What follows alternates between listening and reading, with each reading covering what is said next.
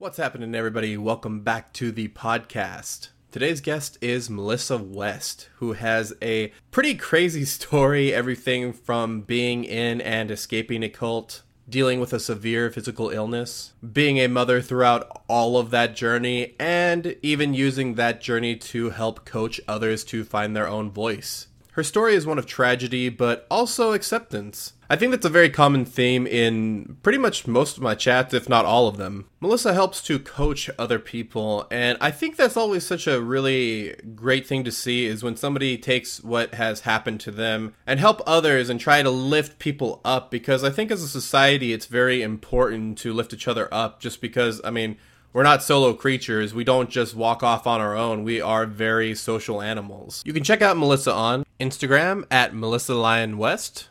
Also, she has her own website, melissalyonwest.com, and you can check out her Grown Ass Woman workshop if you'd like to work with her. It was great to have Melissa on, even though she does have this very crazy story. You wouldn't really be able to tell just because of the way that she presents it, but it is an incredible story, and it's so awesome that she is able to articulate it as well as she is. So without further ado, guys, let's get straight into the video.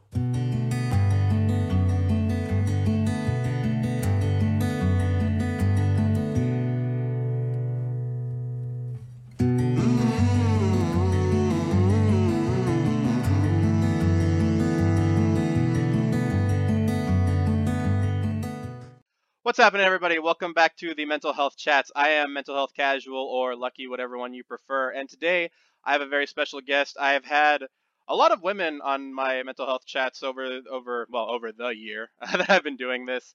And, I've always been so inspired from them, from being raised by a single mother, her having to raise three of us on our own.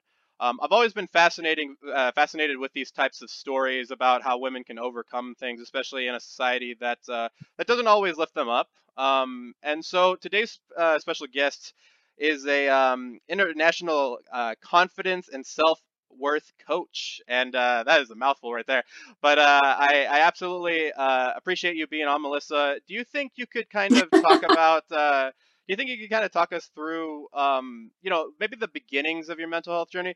I know you have a very significant story, but could you kind of talk about maybe your first encounters with it? Like, were you ever like younger and you had to deal with like a relative that had to deal with mental health or anything like that? Have you ever had any early exposure like that? I not that I know of. I lived a pretty sheltered life, so I didn't really have exposure to a lot of people. For me, I started having issues when I was an older teenager. I started having panic attacks, and that was due to, well, a whole slew of reasons, but it was I couldn't breathe. My whole body started to shut down. I didn't know what was wrong. I didn't have the community to reach out. I didn't really have anybody to help me. So I just kind of suffered by myself, suffered alone. And that lasted for a good 10 years before I started to reach out for help.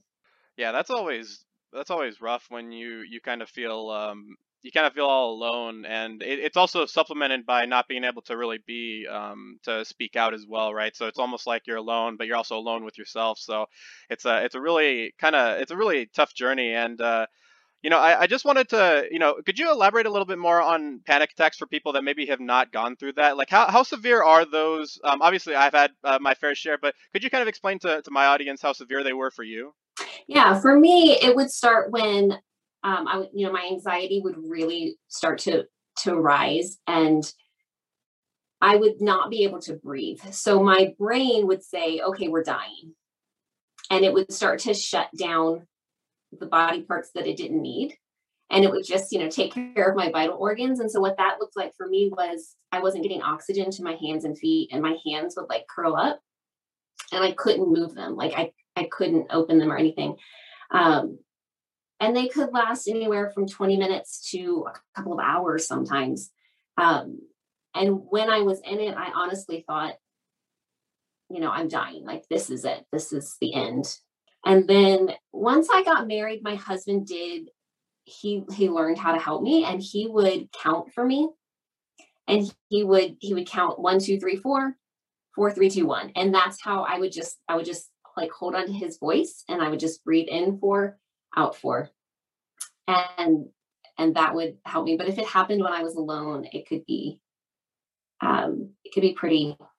pretty scary for sure. Yeah, and usually I kind of ask people like a very broad question, like what's your mental health journey like? But you have a lot of layers to it that it's hard to kind of go into the entirety without kind of explaining some context of your background. I Yeah. think the real question I kind of wanted to ask was, before we kind of go any further, is you had mentioned on your website a little bit about being in a cult for, I mean, I think it's at 30 years or something like that. 30 years. Yeah, Yeah. could you kind of explain, well, A, how you fell into that, and B, the process and how you kind of were able to finally break free from that? Yeah. So I was born into it.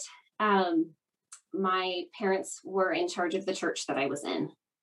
Um, and it looked like it was a sect of Christianity, but kind of as far right as you can go. It was a fundamentalist group.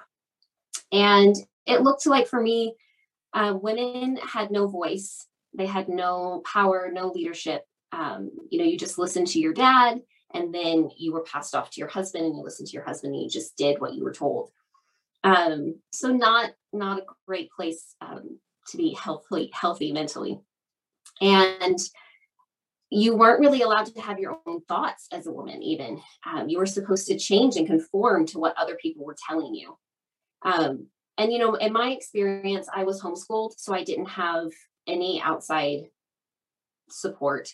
I wasn't able to watch TV or listen to the radio or read books outside of what was printed by our group. I had no friends on the outside. So even though it was very extreme, very toxic, I thought it was normal.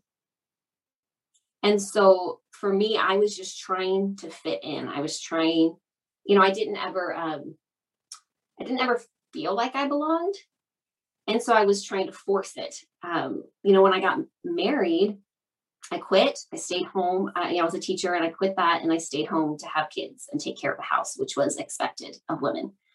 And within 6 years, I had 4 kids.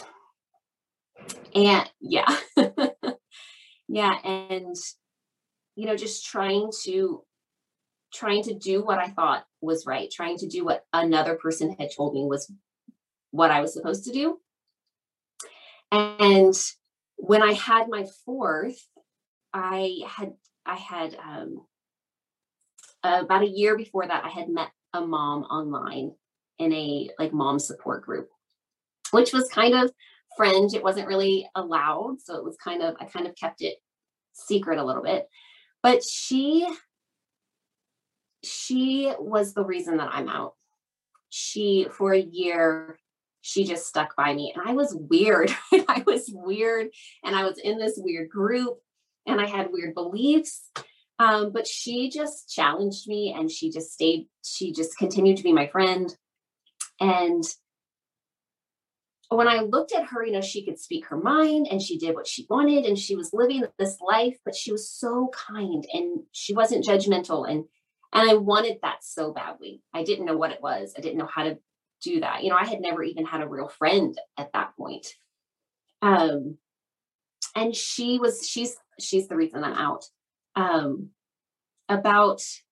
I had been friends with her for a year. And then when I had my son, I went through severe postpartum depression, along with regular depression, just being in this group, wanting to get out, not knowing how to get out. And it was everything. It was my family. It was my friends. It was my community. It was my job. It was my husband's job. But through that really dark period, after my 4th was born, with the support of that friend, I started to get professional help, which in our group it was not. It kind of like, you should have been praying more. You should have confessed some sin. It was probably your fault. So I started to get some help. I started to go to therapy, which blew my mind. I mean, honestly, I had no idea For me, therapy had always been something for like the really hopeless people, the people that were like, turn their back on God, kind of is how it was. So, and I started to speak up in my group and I started to ask questions, it was really not okay. I mean, I had people come to my house and say, we think you're on a dangerous path. We don't want you to talk to our kids anymore. And this was just me saying like, hey, why can't I be in charge of my own body? It wasn't even anything, that the outside world would think was shocking. And through that year after my son was born, just getting help, getting outside input, really helped me. I say like I grew my brave muscles, and just like one step at a time, I just learned to speak up. I learned to use my voice. I learned to figure out what I actually wanted. I learned that getting help was not shameful. And it was kind of like, if you have all this pressure on something and you release the valve, and at first it's just like, it's so forceful. And that first year out, it was just like so much was coming out of me. I almost felt worse sometimes for that first year. And then it probably took about a year of getting help and speaking up and learning that, I'm in control of my own self, that we finally left. And I think, and I still get help. I have had coaches and I've had therapy, and that, honestly, I tell everybody, if you have any kind of relationship ever, if you've ever had a parent or a sibling or a friend, you need to be in therapy. It's for everyone. So yeah, you just mentioned this friend of yours, and do you think the importance of the impact of therapy on your life was that you were actually being listened to for the first time? Because when I had my pastor on here, he was telling me about, when people come to him, sometimes just listening to them is so much, like it's so much more unexpected than what they ever would have gotten before. I mean, was that really the thing for you? And also, you kind of talked about getting your voice, but how important was that, having somebody actually listen to what you had to say and actually validate it for you? Yeah, that was a huge part. It was a huge part. It was a safe place where I could, not only would somebody listen to me, but I could say whatever I wanted, and nobody was going to tell me I was wrong or tell me to be quiet or tell me to sit down. And, and I was able, in that space, I talked about stuff that, when I went to therapy, I had been married for 8 years, I think. And I told my therapist I had been sexually abused when I was a child, and I had never told my husband that. Like, there was so much repression that I didn't talk about anything real ever to anybody. I had friends, but it was all surface. And so when I went to therapy and she just sat there and she just listened, and then she would give me feedback, or she would like confirm what I was saying. It was huge. It was huge, because we don't have people, even outside of like the cult world, people don't listen. Yeah, I mean, that must be really tough, right? Because I feel like sometimes women are pushed into this corner where they have to be more aggressive than they would have been if people had just kind of listened to them. And so I mean, I think that's why I really like your story, because obviously you have a family, so you have this grounding to yourself. How important was your family through these moments of hitting rock bottom, of going through all these mental health issues, and how important were they throughout your journey? So my kids they're still pretty young. So they were just kind of along for the ride during this whole time. My sister and I left around the same time frame. And so having somebody who understood what I was going through, and we had a lot of the same struggles, leaving, you're finding your voice, you're finding yourself, you're trying to decide where you're going to land, you're deconstructing your faith and deciding what that looks like. So having somebody that understood, that could like walk along with me, that was so important. And I mean, part of my like core foundation of my business is that we are not meant to do this alone. or not. And when we try to, it's so much harder. So having her there was so huge, along with this friend that helped me out. My husband, he was very supportive, even though he wasn't quite sure what was going on. So yeah, having that, my support system was very small. It was basically 3 people, well, 4 counting my therapist, because everyone I had known at that point was still inside. And around that time, I did create a friendship with 4 other women that we would go away every 6 weeks for 24 hours. And it was the first time that I was kind of saying, like, you know what? I'm worth taking some time off. I've been a full-time mom for a decade. And it was the first time I was like, wait, can I do this? Can I take time? Can I take up space for myself? Because, in my situation especially, but in our whole culture, women are expected to give everything all the time. And so that was really amazing to have that space to learn and grow that was safe. And I mean, that's one of the things I so encourage people, is to find that safe space to heal. Yeah, it's really well said. I think that also kind of gives people hope, right? Because sometimes people think, oh, it's too late for me to do these things. It's too late for me to do, this or this or this. I mean, as long as you're alive, I don't think it's ever really too late to really do anything. I think you're a prime example of that. And I also wanted to talk about, I think it was after your 4th child, you were diagnosed with Lyme disease as well. Could you explain, what having a physical illness is on top of like having a mental illness really did for you? Because I'm generally a pretty, healthy person. Like, I don't really deal with a lot of aches and pains in terms of that. I can go to the, I can work out, all that kind of stuff. But I can't really imagine not being able to, or, being attacked by 2 different things at the same time. I mean, how was that for you? Yeah. So it was actually, it was right after I had my 3rd child, and it kind of happened in just a really strange time. So my husband and I wanted to leave because we had started to see this toxic tendency in our group, but we didn't know how. Like, how do you leave everything you know? Where do you go? What do you do? So we had seen somebody who had sold everything and moved into an RV and had traveled. So we were like, okay, we can do that because it's technically not leaving the group. It's just traveling. So we sold everything we owned. We bought this like 20-year-old trailer, like a 5th wheel, redid the whole thing, moved our 3 kids in. And we, while we were still in Maryland where we lived, before we left, that's when I was diagnosed. And it was, I like to say it was the beginning of the end. This is the same time I met that woman. I get Lyme's disease, and I had been told my whole life, if you live right and if you keep the rules, then God will bless you. And so then I get Lyme's disease, which is, it can be incurable. There's not a lot of research on it. There's not a lot of support in that area. And so that, honestly, I think that was, it was the darkest period of my life, because it was a faith crisis, as well as a mental health crisis, as well as a physical crisis. And so it was like this trifecta.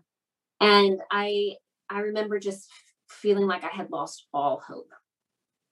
And so about a month after that, we left, and we ended up, we were going to travel along a lot of places, but we ended up on this farm in the middle of nowhere. I'm talking, we were 30 minutes outside of a town of like 300 people. And we, my husband would help on the farm, and I would just get up, I would take my kids outside, and I would just sit there and watch them play. They had like a lake. And for the first time in my life, nobody was watching me. Nobody was expecting anything from me. And I felt like a little bit of freedom. I was still in that religious group, but not as involved, because I'm out in the middle of nowhere. And we stayed there for, I think, 6 months. And having the space to heal was was so important for me. And I mean, honestly, I'm just so grateful it worked out that way, because I'm not sure what it would have looked like if I had still been struggling with all of that in my community that I was in. Yeah, but it really gave me the chance to take care of myself. Which, it's not just my cult that I grew up in. I mean, the culture that we're in, women are not afforded time and space to take care of themselves. Yeah.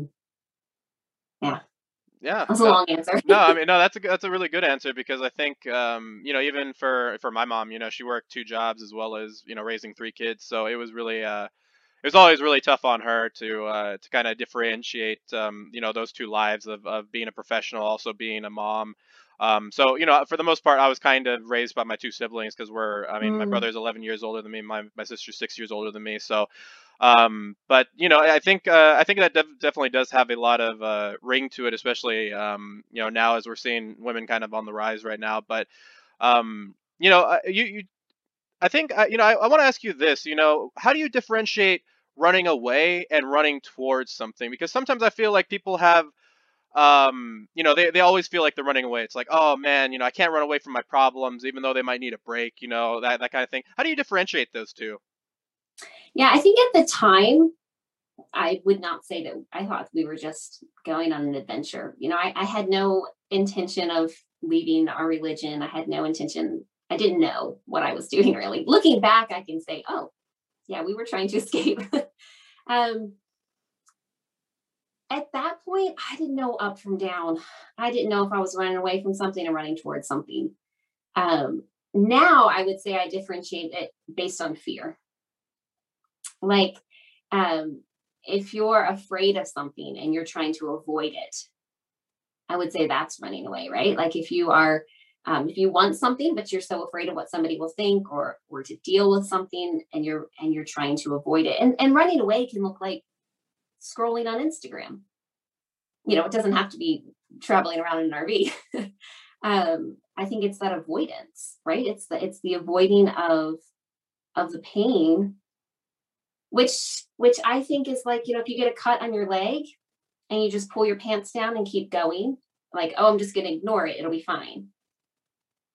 And then it gets infected, it gets gangrene or something. So running towards something could actually be more painful, right? Like taking care of that wound, taking care of the things that are festering inside, even though in the long run it's going to be so much healthier for you. Yeah, I think that's a great answer. I think, I like to oftentimes bring, martial arts into a lot of these equations, because I've always been a fan of martial arts and all that kind of stuff. And I was very much of a what we call like a counter striker. So I'd wait for people to come in and then attack them. But if you look at like the broad audience, they usually think of that as running away, like Floyd Mayweather or something like that. But a lot of times I'm just not good at fighting the way that other people are. So I had to figure out my own way of fighting, right? And so I Yeah. think sometimes you have to figure out your own way of dealing with things. And if it's if you're in a toxic environment, right, it's probably better to get out of that toxic environment, get Yes. some space to figure out where you want to go. And you're I it seems like your overall goal is to kind of help women kind of find their voice. I mean, what are some of the biggest hurdles that women have to face? I mean, in your experience as a coach, and just your experience going everywhere like this, what do you think are some of the biggest hurdles that women have to face? Yeah. So when I left, part of my healing journey was being able to share my story, because I had been silent for so long. And so, honestly, if you were in the grocery store line with me or at the library with your kids too long, you were going to hear my story. And what shocked me was that here I'm thinking, like, I'm telling this story that's like so wild. People don't grow up in cults. That's not a thing that happens to normal people. And I would tell the story and I would be like, I didn't have a voice. I didn't feel like I could do what I wanted. I was living somebody else's plan for my life. And so often they would be like, oh, yeah. Oh, I understand that. Oh, I feel that. And I started to realize that, yes, like my story is extreme, but so many people are afraid of what other people think of them. And because of that, they are living the life that they think they're supposed to. And that causes so much, it can cause physical illness, it can cause mental illness, depression, anxiety, when you're living not true to who you are. And so that, I feel like my story really opens a door to say, like, oh, okay, I've been there, I've done that. And then I talk to women, and not just women, really. I mean, I have as a drive to help women because of my experience, but men and women that I've worked with, it's the fear of what other people think. It's the fear of doing something and failing, and what people are going to think of them. It's of changing because this is what they think they're supposed to do. Yeah, and then the guilt that comes along with that, especially like mom guilt. If you do anything differently, there's always somebody there to tell you you're doing it wrong. And when you decide that you're going to do something on your own, and then you have the guilt, and there's so much information out there that you can find 5 people for something and 10 people against it, and then you're like, okay, I don't know, I'm just going to stay here where I am because it's too much to change. And yeah, that fear I think it's universal. Yeah, I think you bring up a really good point. Is that a lot of times men and women have a very difficult time trying to express themselves, and especially with usually I go towards social media as as somewhat of a scapegoat in my case. But there's just so many factors that come in: repressive households, just Yeah. things in general. My father was very physically dominating over me, so he gave me a lot of problems in terms of trying to express myself. I was always doing things other people wanted to do. I was a people Yeah. pleaser, and then I eventually got so you start to kind of bottle all this stuff inside until you blow up one day, and people are like, "Wow, I didn't know you had that in you." Yes.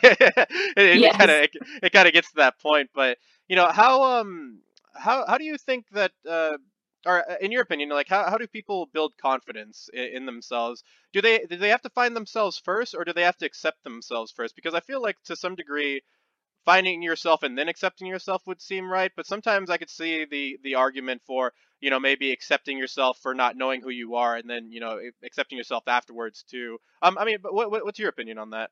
Yeah, I think in my experience, and the experience I've had working with my clients, there has to be some kind of support. I feel like it's so hard, and maybe I don't want to say impossible because I don't think anything's impossible. It's so hard to do it on your own. So whether that is a coach, a therapist, a really good friend who understands, I think that's kind of the first step, is to find somebody who can support you. Um, and and I think accepting probably comes first. For me, I had to accept what had happened to me. I had to take on the responsibility for the pain. So, I was sexually abused, I was physically abused, I was spiritually abused, and other people had caused that, but it was now my pain. It was now my trauma. It was now my responsibility. And so until I could take responsibility for that, I didn't have the power to heal it. And so I think that's, for me, that's what I think of when you accept yourself, is you accept what has happened and your story.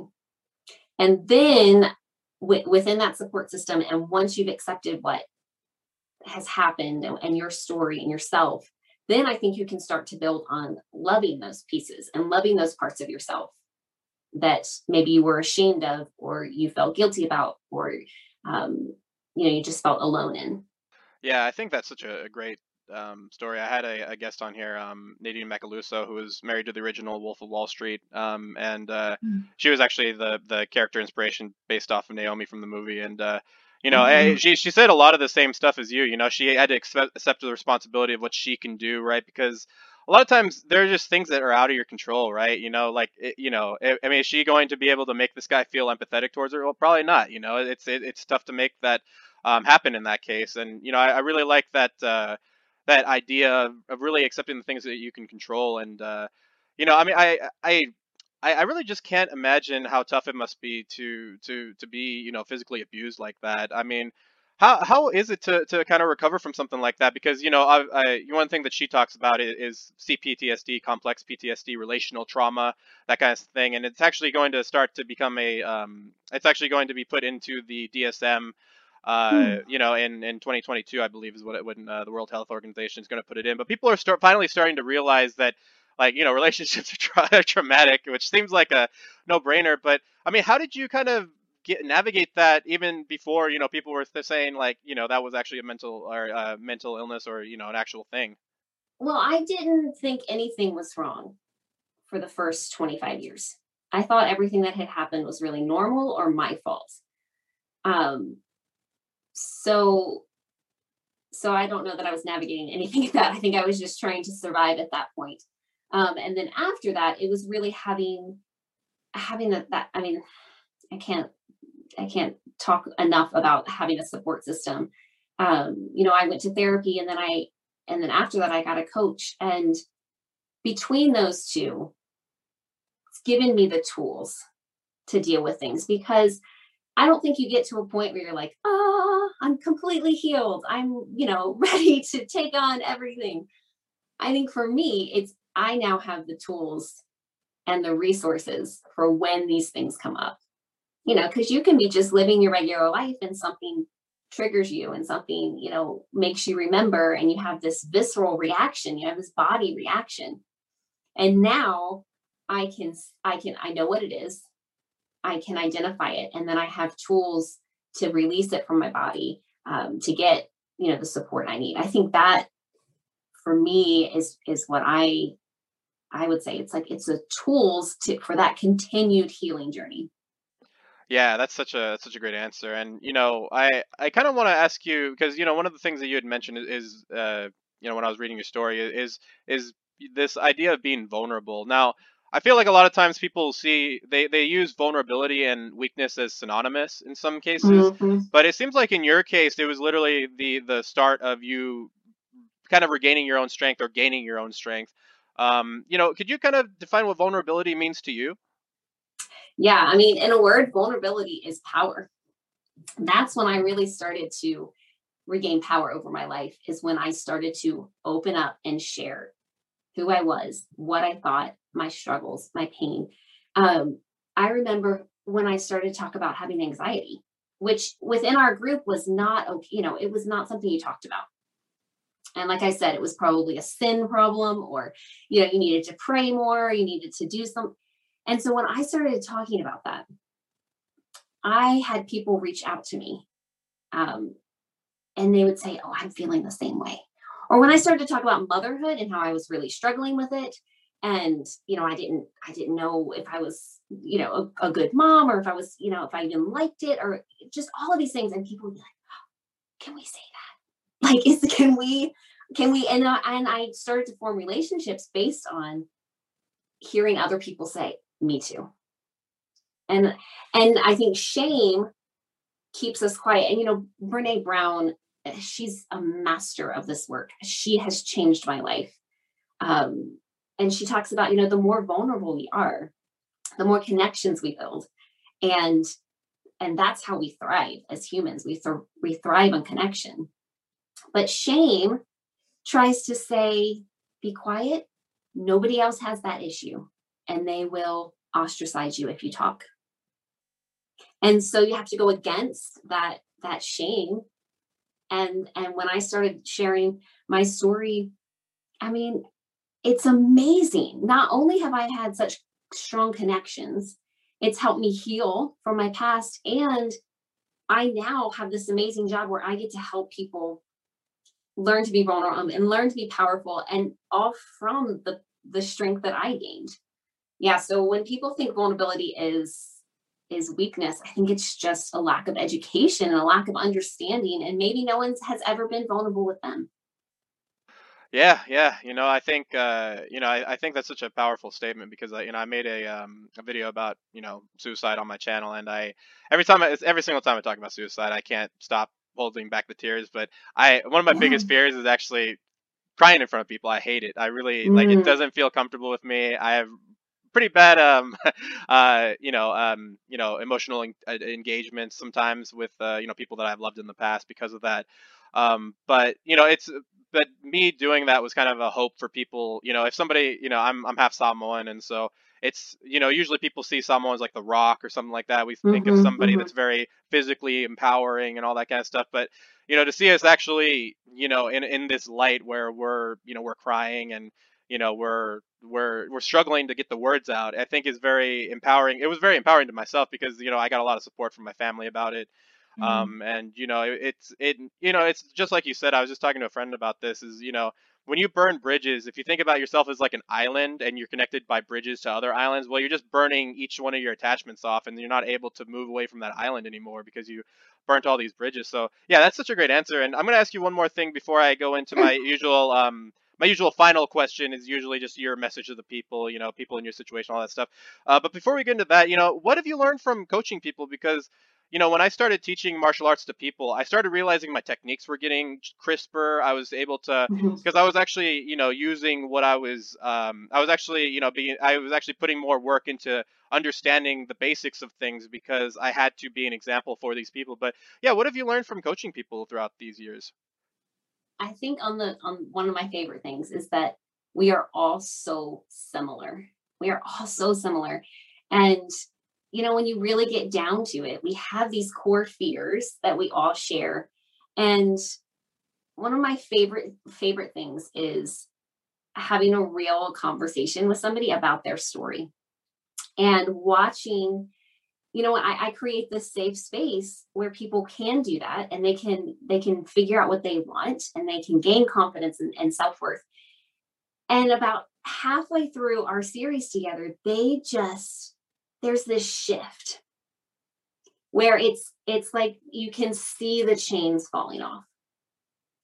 And I mean, I've worked with some clients that in the beginning I thought, whoa, this is going to be rough. I'm not sure we're going to get where we want to go.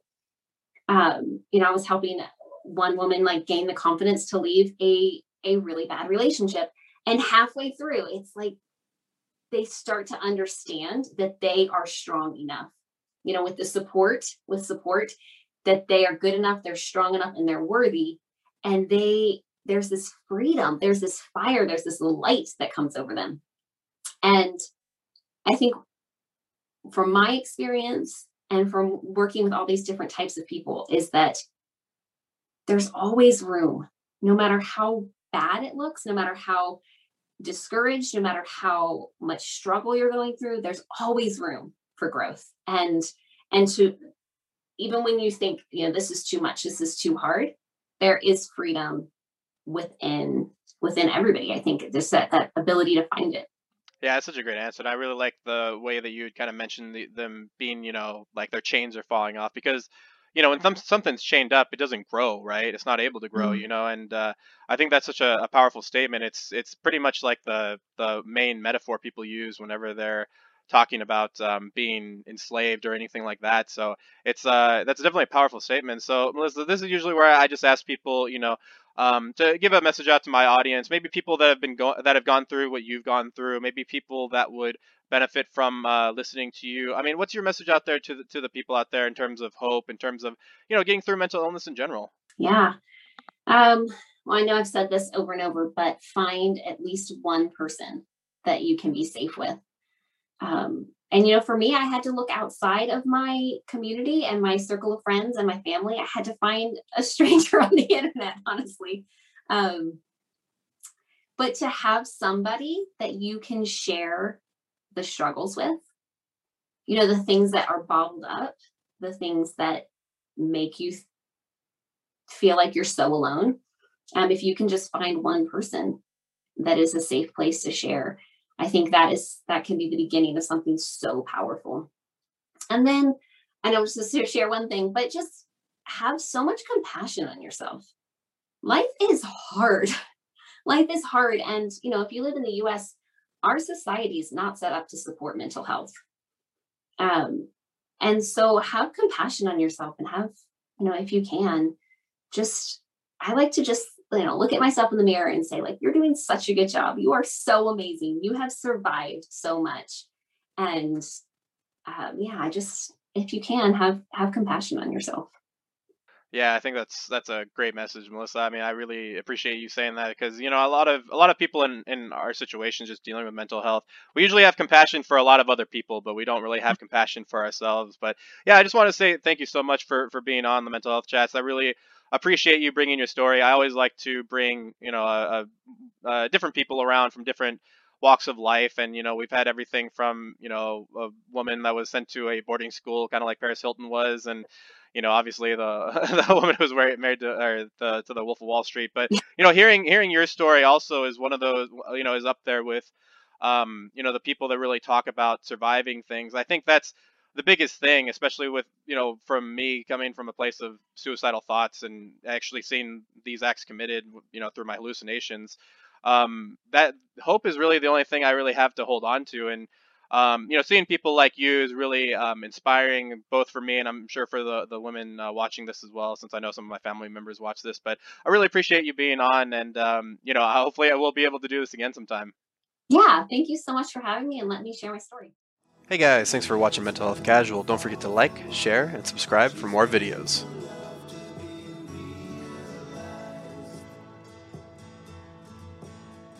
I'll send her